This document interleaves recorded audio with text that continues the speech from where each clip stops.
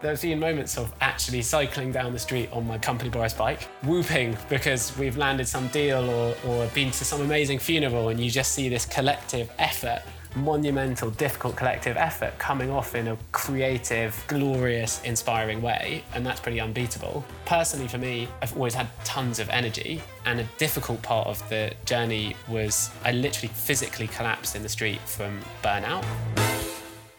Hello, dear listener. I'm Dan Murray-Serter, and this is Secret Leaders, the best place to learn about entrepreneurship from the top.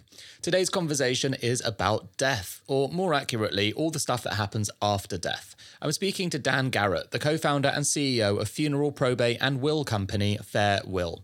Their mission is to make dealing with death simpler, fairer, cheaper and more human by taking on the traditional high street funeral providers in the UK. I don't really know of any other industry that was as big and as undisrupted as death before FareWill, and a few others, obviously, came along in 2015. But as we know, opportunities are nothing without great execution. Dan and I discuss how you get hiring right, what burnout actually feels like, and what makes an amazing funeral. But if you're anything like me, then you'll want to know why someone would be drawn to the business of death in the first place. So let's get to it. I'll give you the most honest answer, which is I don't totally know. So I'll tell you my guesses at it so far of why I got really into it. There's one really obvious one, which is I live next to a crematorium, and you could go out the back of my parents' house and you're in this crematorium. And it was, honestly, it's beautiful. So I always had a positive affiliation with death and the world of crematoria. I think the thing that was really formative for me was when everyone always expects me to be an orphan or to have gone through something completely horrible. When I was about 12 or 13, my grandpa died, who's the world's loveliest man. And my mum, who is incredible, amazingly sort of emotionally wise, unshakable, she really, really struggled, like really found it very difficult. And she was still a great, great parent, but seeing my mum go through that, I think always had a really lasting impression on me of, oh my God, you know, this is my mum who's been shaken by the loss of someone else. And I think I always really held on to that. It's like, God, this thing is coming for all of us. What can we do to get ourselves better set up so that it isn't as awful as my mum's experience of it? So a bit of a kind of non-linear path to doing funerals and wills and probate, but I went to university and did maths and engineering. Really loved thinking about how things worked and how things were made, but ultimately didn't find that very creative. And then went to the Royal College of Art afterwards and did this amazing course that was split between Tokyo and New York and London.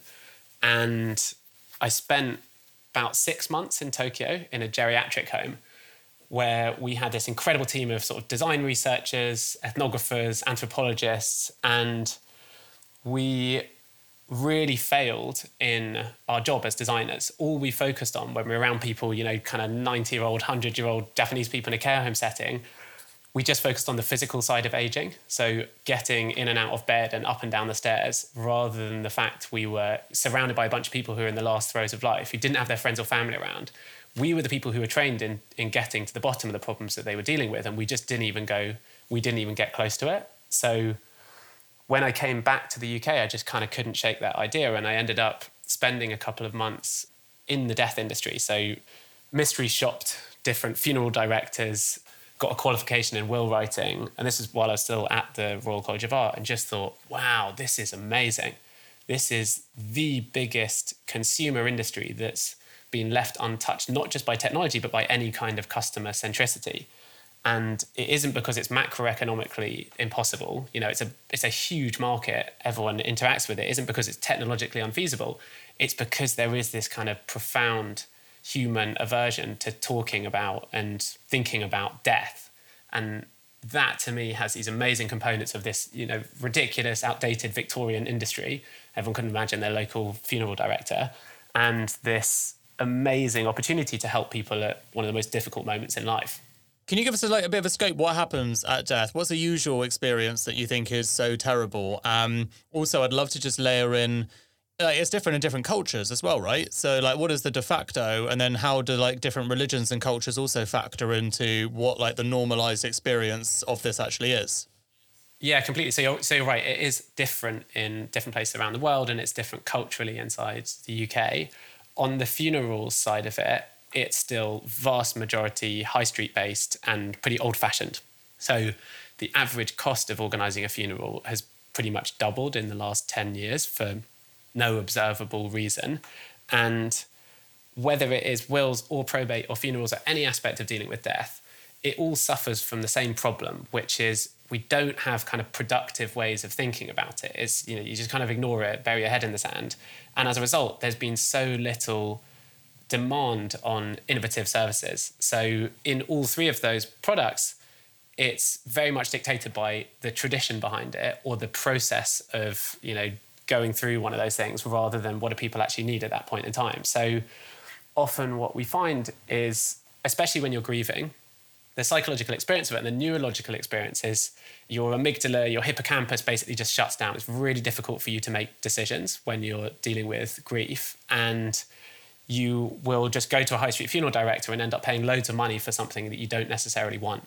So when you do these things really well, you can make especially the funeral this really positive experience. And that doesn't mean that it's, full of laughs and that it's really happy and whatever, but you can make it something that is a really useful starting point for the grieving journey that you go through. And when it's done well, it has huge positive impacts on the people who go through it. And when you're just going through the motions of organising a kind of top hat funeral cortege sort of thing, then we just find it doesn't have the same effect. And so funeral directors, again, take us through what is the actual experience. So say, sadly, someone in your general population that's listening today has a very close family member that's going to pass away. What is typically the problems they're going to go through? The first problem is you just have no idea what to do. If it's the first death that you're dealing with, you're like, I really have no idea what to do. And your brain isn't working properly. So because there's so little brand awareness about, okay, here's my options, here are the different things that I can do. Often what people will do is you walk past your high street funeral director 10,000 times and you'll go there confused and you'll go through a laminated book of what your different options are and you'll walk out having organised something that kind of, just ticks the boxes of we'll do one in the local crematorium and everyone will be smartly dressed and we'll order this coffin and some flowers. And, in London, that's £6,000. Around the UK, it's £5,000 without the extras put into it. And the challenge of organising this event as well, where you need to get loads of people, you don't necessarily have their, contact details or whatever to turn up to someone's funeral. And you have to think through, okay, how do I do the eulogy? How do I remember them? And there's so little support beyond how to navigate the, which coffin do I choose and which flowers do I choose. And I think that's where we've been able to do things really differently. We've been able to ask people and kind of take people through an experience of creating what is the sort of perfect funeral for them and the right way to celebrate that person's life. Got it. Okay, so you're there having come off the back of an experience in Japan where there's this insight. You've come back and, weirdly, despite being an art student, decided to go and get yourself a qualification in will writing. What next? Start a business or start, managing funerals for people? What even, because this is your first business, no?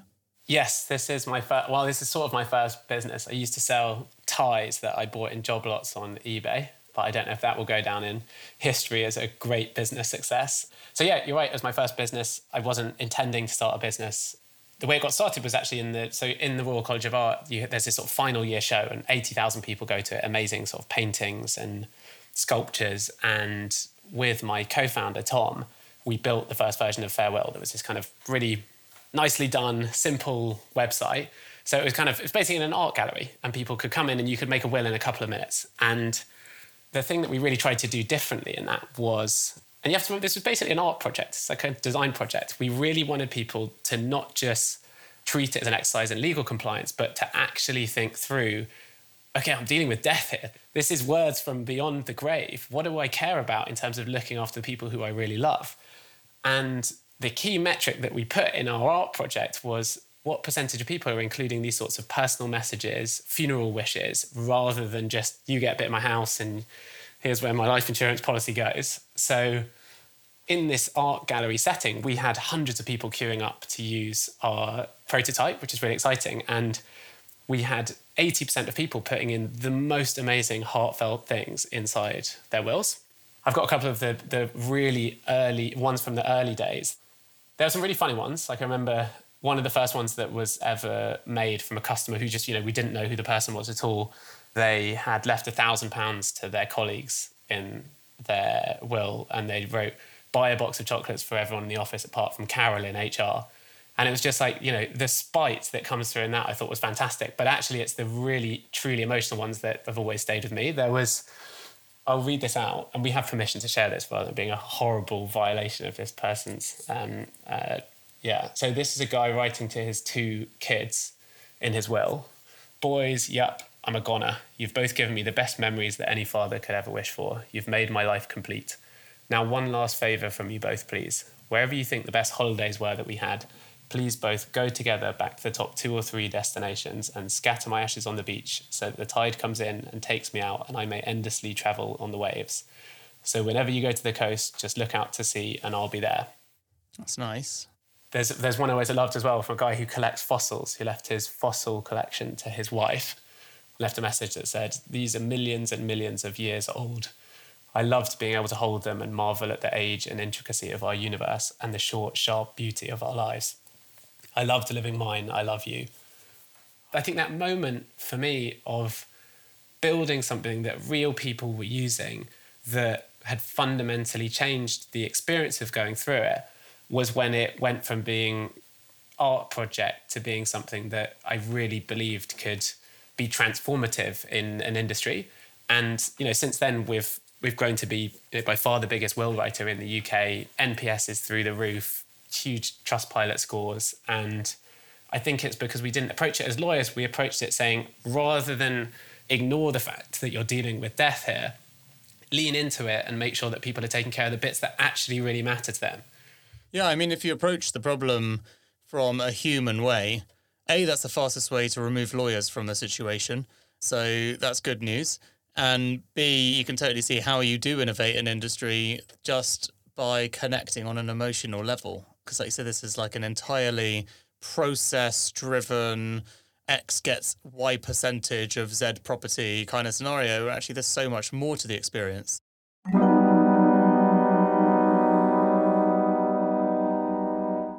If you're trying to grow your startup and you're dealing with companies outside of the UK, you're probably going to need ISO 27001 at some point.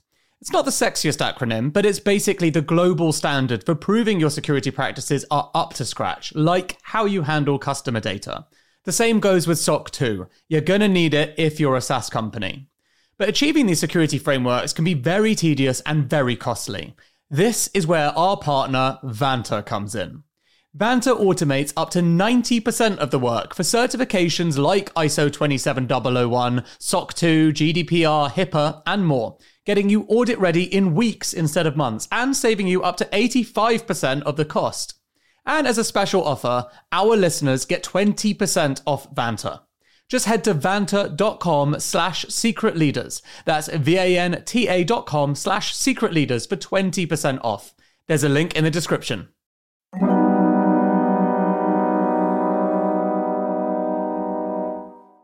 Look, I'm fascinated by AI, but until the machines take over, there's only one thing that's going to determine your company's fortunes: people.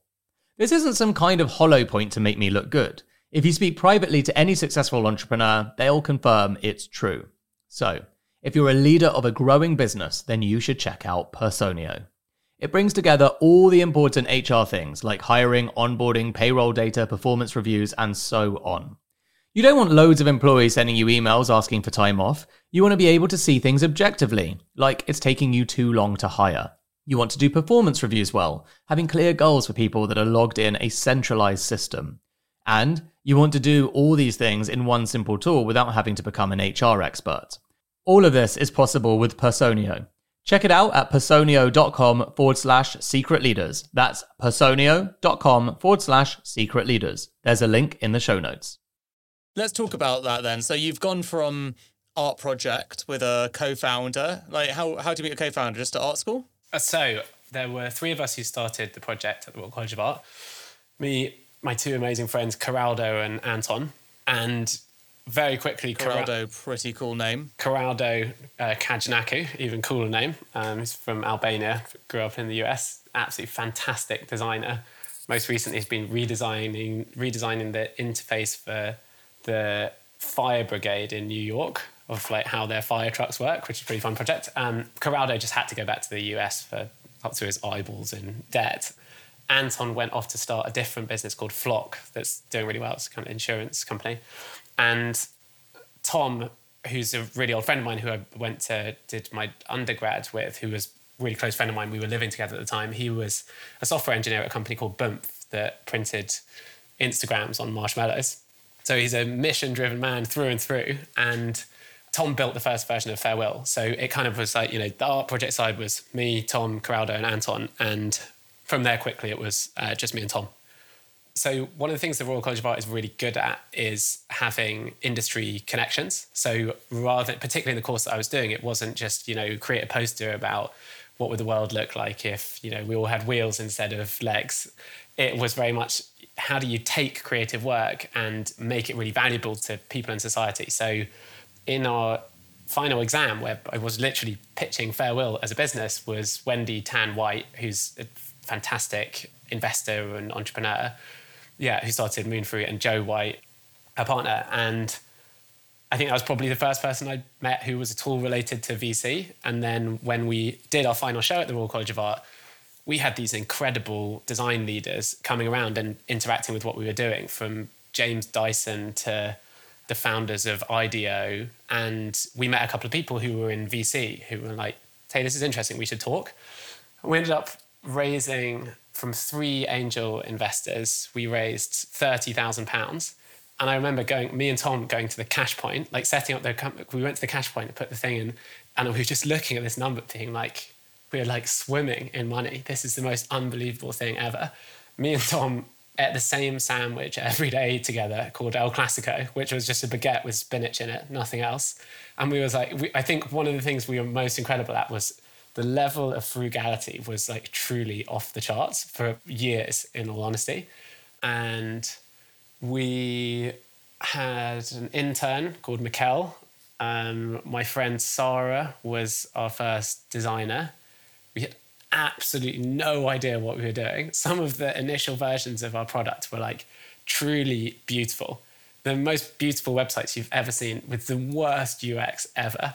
And then we just kind of kept on going. And there's so much luck in this stuff. It's really interesting. But basically, Tom's old company, Mint Digital, which was kind of a startup, a really early like startup factory, and they ran Bump and a number of other things. When Tom left, they said, come and work in our office, which is incredibly generous of them. And we ended up sitting next to some VCs who were also they just started their fund, Tracy and Layla from Kindred Capital. And I was doing some of designing their website a bit, and they were saying, here's all the stuff that you don't know about startups. And they ended up leading our seed round, and Tracy's still the chair of our board now.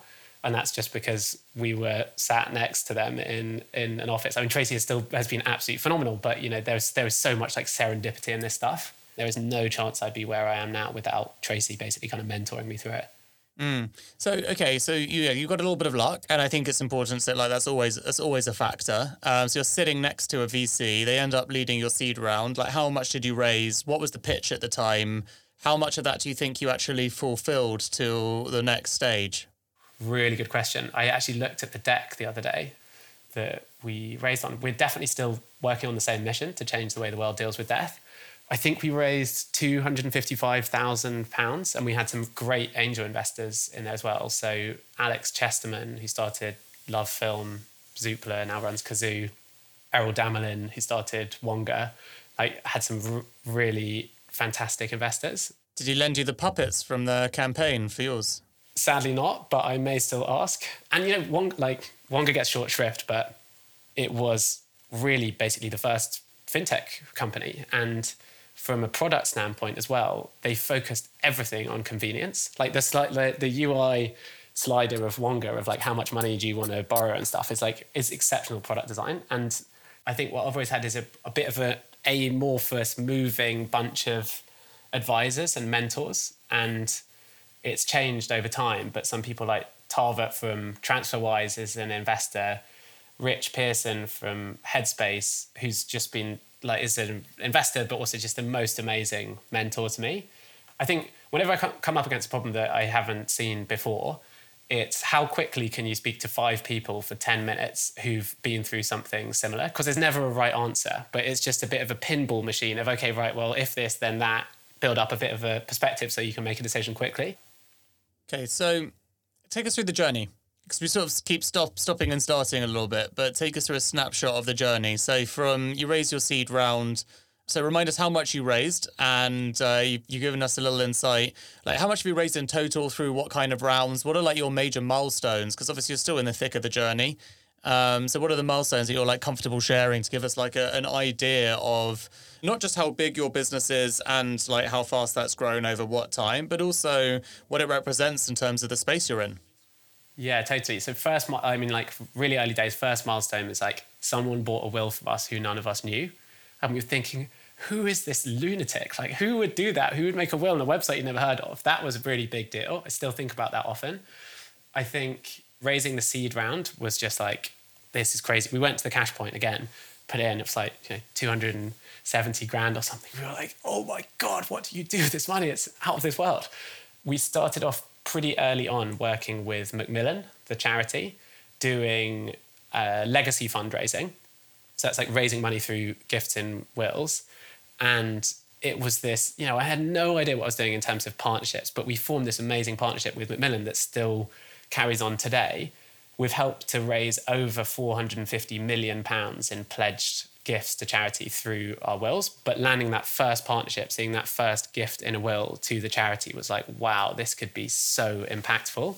The goal for us is really to get to like 10 billion pledged to charity, which is a massive amount. In the UK in total, there's 3 billion a year that goes to charity. So per year, we're generating 10, 15 times what Comic Relief does in money that ends up going to charity. So that's such a kind of mark of pride for us and our team.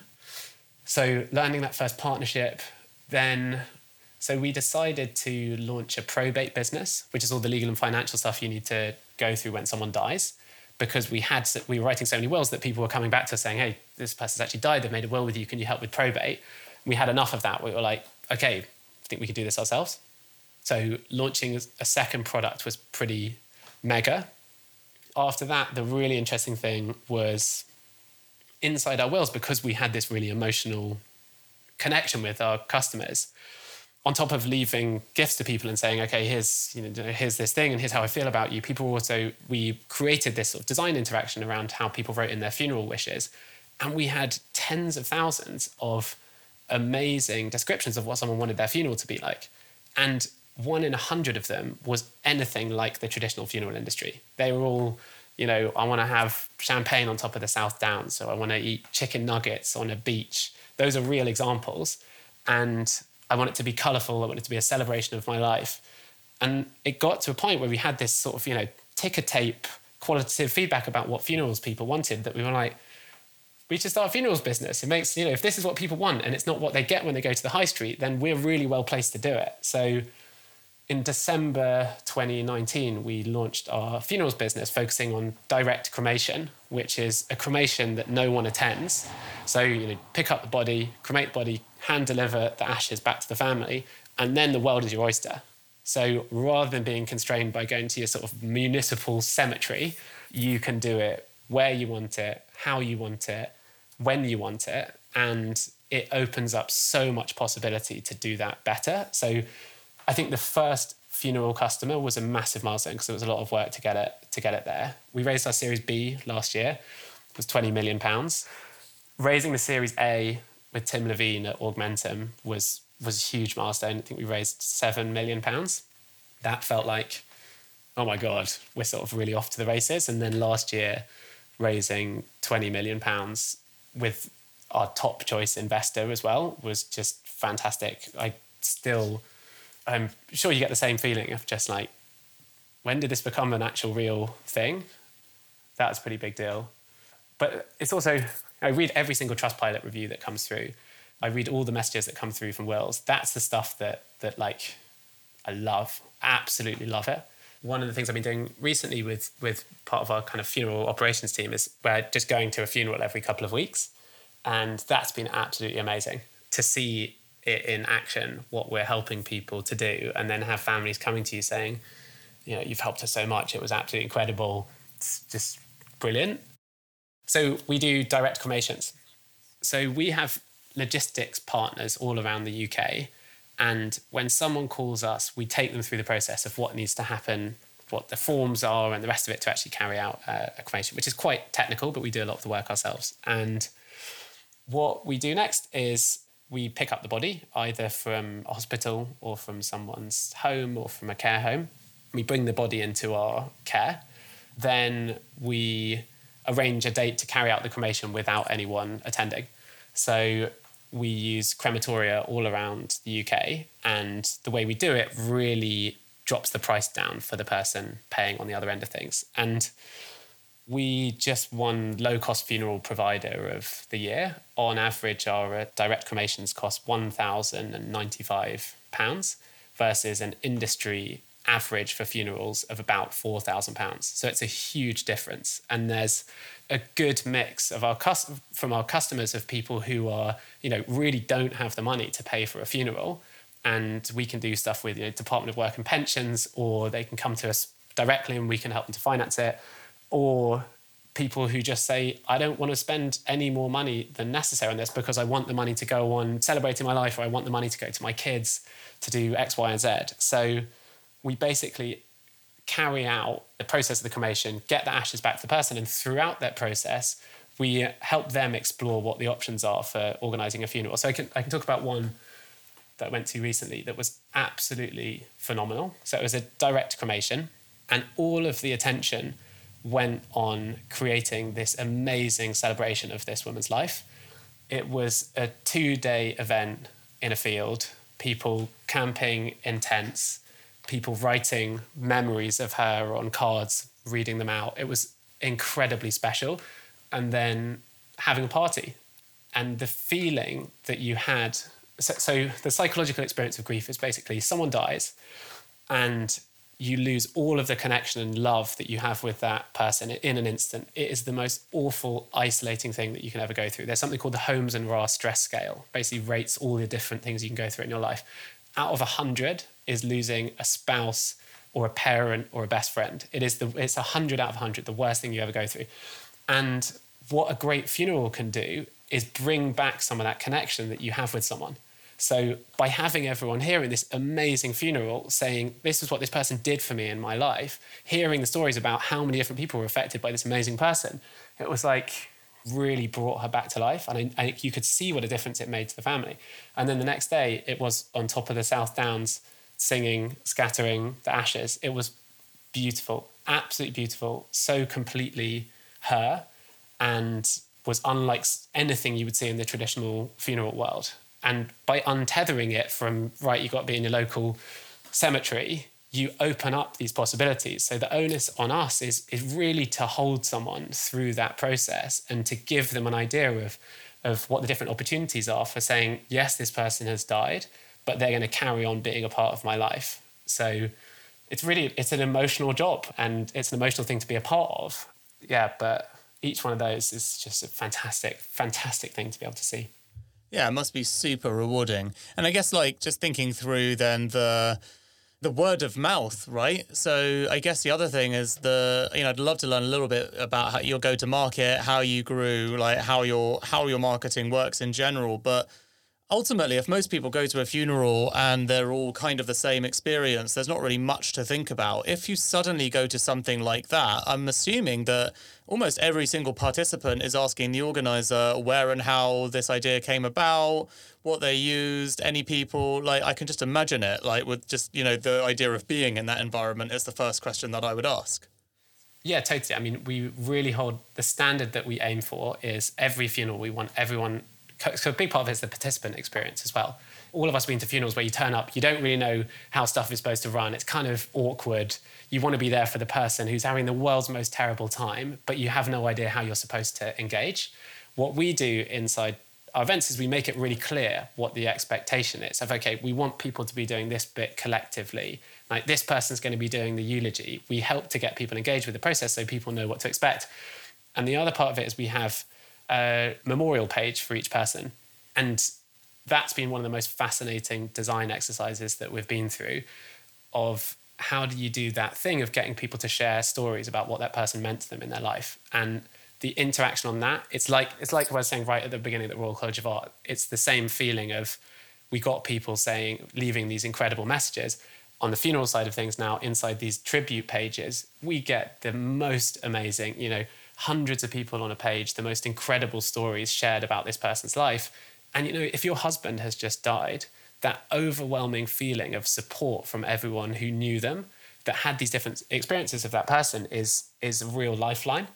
So, that's not something that's easy to do in the traditional funeral world, but it is something we've been able to bring to life through our service. So it must be like a very heartwarming and rewarding culture.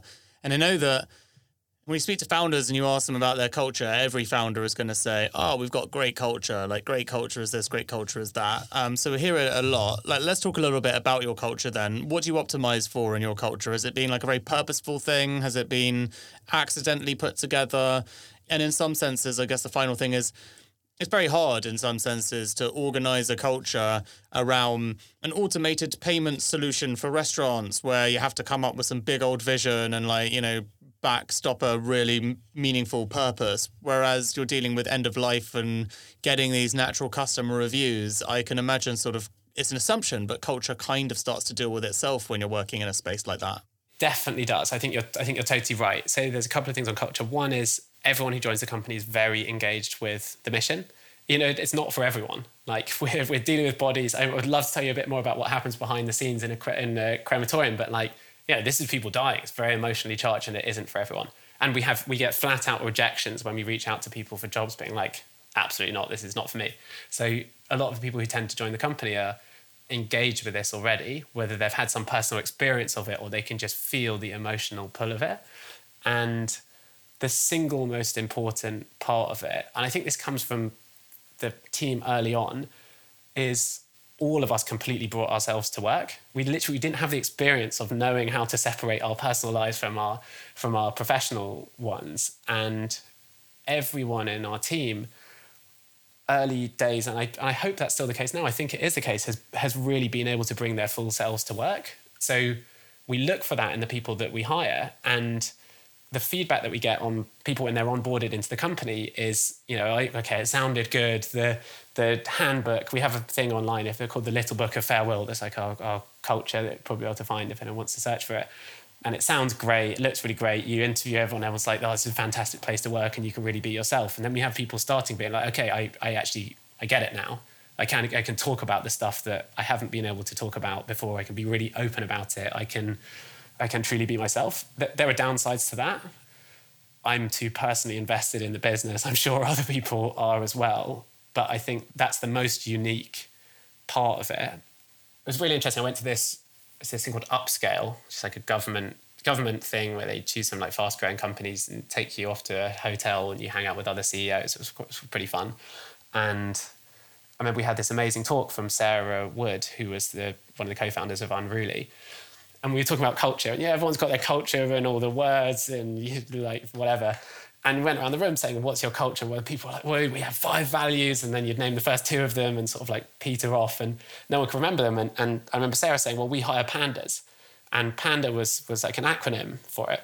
And I know this sounds really stupid, but a very actionable piece of advice I took away from that was, that is absolutely fucking brilliant. Having panda, and we hire pandas. And the character in our brand world is called the Blob. And the acronym that we have in our culture is Blob. So it's like, we hire blobs. And it stands for BU, the ultimate fail. It stands for... We're keeping that in. Yeah, totally. The big finish. It stands for BU, lean forwards, offer help, and bias to action. And having it as an acronym, I think really makes sure that it is properly adopted inside the company. So just having a Slack channel of like wins, we have wins and blobs basically. And every day there's 50 messages on that channel of someone saying, okay, someone's done this amazing bit of work and they've biased to action or they've really been themselves in this situation. So I think finding ways to institute that in the culture is just so fundamental, because everyone can go through the exercise of coming up with the words, but how do you bake it in, I think is a really important one. And it comes back to hiring. The hiring aspect of how do you hire for culture is, I know everyone talks about it the whole time. It's going to sound bad because it's not supposed to be how you hire, but there is gut instinct in it, especially early days when you don't really know how to do it. Has your hiring process changed from early days to like over the last 2 to 3 years? It has, but the fundamentals have stayed the same. So one of the best bits of help I've ever had from an investor, and it was when we were working with Kindred really early on, was they had this incredible woman who was their sort of talent advisor, people advisor, called Michelle Coventry. Really one of the people who's had the most outsized impact on the company. Obviously, I had no idea how to hire someone, never done it before. And Michelle spent so much time with me and my co-founder teaching us how to hire and teaching us why it was so unbelievably important. And I'd say your ability as an early stage company to attract someone who is well above who you should be able to get into the company on a not huge salary is the most important determinant of whether or not you'll be successful. So I think it has become a thing where people will use recruiters the whole time, or you just knock out a job spec and you put it live. Like when we write a job spec, it has as much care and attention as a kind of rich bit of marketing that we would do. This isn't just asking someone to make their will or organise a funeral or something. You're asking someone to take a huge punt on your company, change from their already incredible job if you're hiring the kind of candidates that you actually really want to get in. So that whole experience of creating the job spec, making it really seamless, making sure that if we're hiring senior candidates, I'll do the first calls, and that first 5 minutes of the call, I'm pitching harder than I'll pitch to a VC. So why don't you give us some tips then? Okay, so I'd say it maybe applies more to early stage founders or first time founders, but if you don't have a well-developed muscle for spotting talent, then you've just got to put yourself through the ringer on it. And a lot of that starts with LinkedIn skills, which is like literally how do you navigate LinkedIn? How do you reach out to loads of people? And I would say it takes a lot of time. The quicker that you can get to having done your 500th interview, the better. You could say, oh, we'll hire a head of talent or whatever, but you need to develop that muscle of like, okay, I saw this person, they reacted like this. How am I telling the story? And so I would say building lists of people on LinkedIn and doing it the manual way. We always hire as a team. So let's say we're looking to place a role. We'll have hiring as a team sport at Farewell. So you'll have a kickoff meeting. We'll describe what we're looking for in the role, the types of experience that we want someone to have, and agree on an unbelievably short list of the hardline criteria, and then some other nice to have whatever. We'll come up with some profiles who are the best possible people that we're looking for, and then we'll do a sourcing hour. So everyone in our team is trained in sourcing candidates. We'll go through LinkedIn, we'll use our own networks, and we'll build a list of 200-300 people. Then when you're doing outbound, you can use tools to get people's emails. I know that sounds crafty and evil, but it's just the way it works. Use tools to get people's emails and really bother to explain the company when you're reaching out to someone. Not just, hey, we're hiring a product manager, I thought you might want to have a chat, but here's what we do, here's the exact opportunity. A lot of it is also bothering to describe the opportunity. Why should someone take this job? Where are they going to be in a year? What will they have learned when they go through it? And then reaching out to people en masse and just offering time. If you're interested, great, let's have a chat. It's expensive in terms of time, but in your first 50 people, every person matters so much when it comes to culture building. So I would really advocate doing the hard yards of it, of building big lists, reaching out to people, interviewing, phone screening lots and lots of candidates per week to get a sense of, if you've never hired a product manager before, how are you supposed to judge as a first-time founder or early-stage founder what a great PM looks like? And unless you're hiring someone who's really heavy-hitting in talent, chances are they don't necessarily know either. So building that muscle of recognizing great talent, I think, is just so important. And whenever we've gone out to hire a role that hasn't existed in the company before, also, that's when I use our investors and our connections to say, who are the 3 best people in the UK who are product managers or who are product marketing managers or who are, SEO leaders, and listening to them describe what makes someone phenomenal at this job, then you're jumping 10 steps down the road. Coming towards the end of the episode, sadly, because could talk about this stuff for ages and loving so much of the insights, so thank you. I'd like to just touch on, the emotional experience personally as a founder running this business. So smooth sailing up and to the right the whole way? Like, how have you found managing your energy, your mental health, like the challenges of leadership? How's that been on you personally? It's really difficult. I absolutely love it. It's the most amazing thing I've ever done, and it's the most awful, horrendous thing I've ever done at the same time. And most people I know will say something similar. Other founder CEOs that I know, a lot of people will have the same sort of issues of, lack of headspace because you're always thinking about work. One that I think is really interesting one is memory problems from constantly having, like, you're constantly swamped with adrenaline and cortisol. And it's like, apparently, I don't know much about this stuff, but apparently evolutionarily, it's like, imagine you're being chased by a dinosaur. So I'm sure someone will be a stickler for saying that's not possible, but you're being chased by a dinosaur and you're a caveman, and your brain has access to all this adrenaline and cortisol. It just speeds it up so much, and you can think, I'm going to hide under a rock or jump up a tree or whatever it is. And I've just found that I've been on such high adrenaline levels, especially doing stuff like fundraising, that what it does is it just shuts down your memory. So really having like actual memory problems, but it's also glorious. There are just the moments of, there's been moments of actually cycling down the street on my company Boris bike, being like, whooping because we've landed some deal or been to some amazing funeral, and you just see this collective effort, monumental, difficult collective effort coming off in a creative, glorious, inspiring way. And that's pretty unbeatable. Personally, for me, I think I've always had tons of energy, and a really difficult part of the journey was, I literally physically collapsed in the street from burnout, and I didn't think that was possible. I always just thought it was, is burnout real? No, it's just you're just weak, you can't put in enough hours and you can't handle it. And then that was quite a difficult one for me, actually collapsing in the street. Oh God, no, this has happened to me. And I think the extent of the overstimulation from work, of constantly being on, I was clinically depressed, and I wasn't sad. So, I wasn't feeling sad, but I could be having a barbecue with my friends and like drinking in the summer and just doing the funnest things ever, throwing a tennis ball on a bike and drinking vodka and not enjoying it because I was so swamped with the pressure of trying to do all this stuff I'd never done before.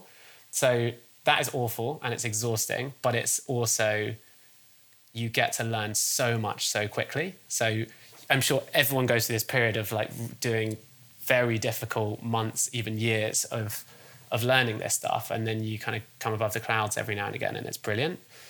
One of the most difficult things for me was last year, actually, and the pandemic. You can imagine the pandemic is, our business was just, there was so much more demand. Death rate was really high. We were operating under really tricky circumstances. We did 10,000 wills for the NHS in a week or something ridiculous like that. We had to hire 30 people in 10 days. It was really stressful. It was exciting. But one of the things I never experienced before I started the company was when I'm under just like a lot of stress and pressure, I can just get visibly frustrated. And that was having a really negative impact on the team around me, of just being like, okay, well, can you give me some feedback if I'm walking around hot-headed, we don't have time to do this, and just constantly frustrated about everything. And my team sort of staged almost like an intervention, being like, your frustration is really getting in your own way here. And what we started doing, that was hard to hear. It's hard to hear that I was coming across to, I really value being a sort of accessible, open, warm, friendly leader, and to be told that, I sometimes honestly could just be coming across as like short or angry. And fixing that, I think, has been something I've been really proud of. So every week on a Friday, I'd have this long list of people who get an automated thing being like, please take 1 minute to give me feedback on this thing. Like, I wrote it out. It's like I committed to being sort of calm and compassionate and putting other people first.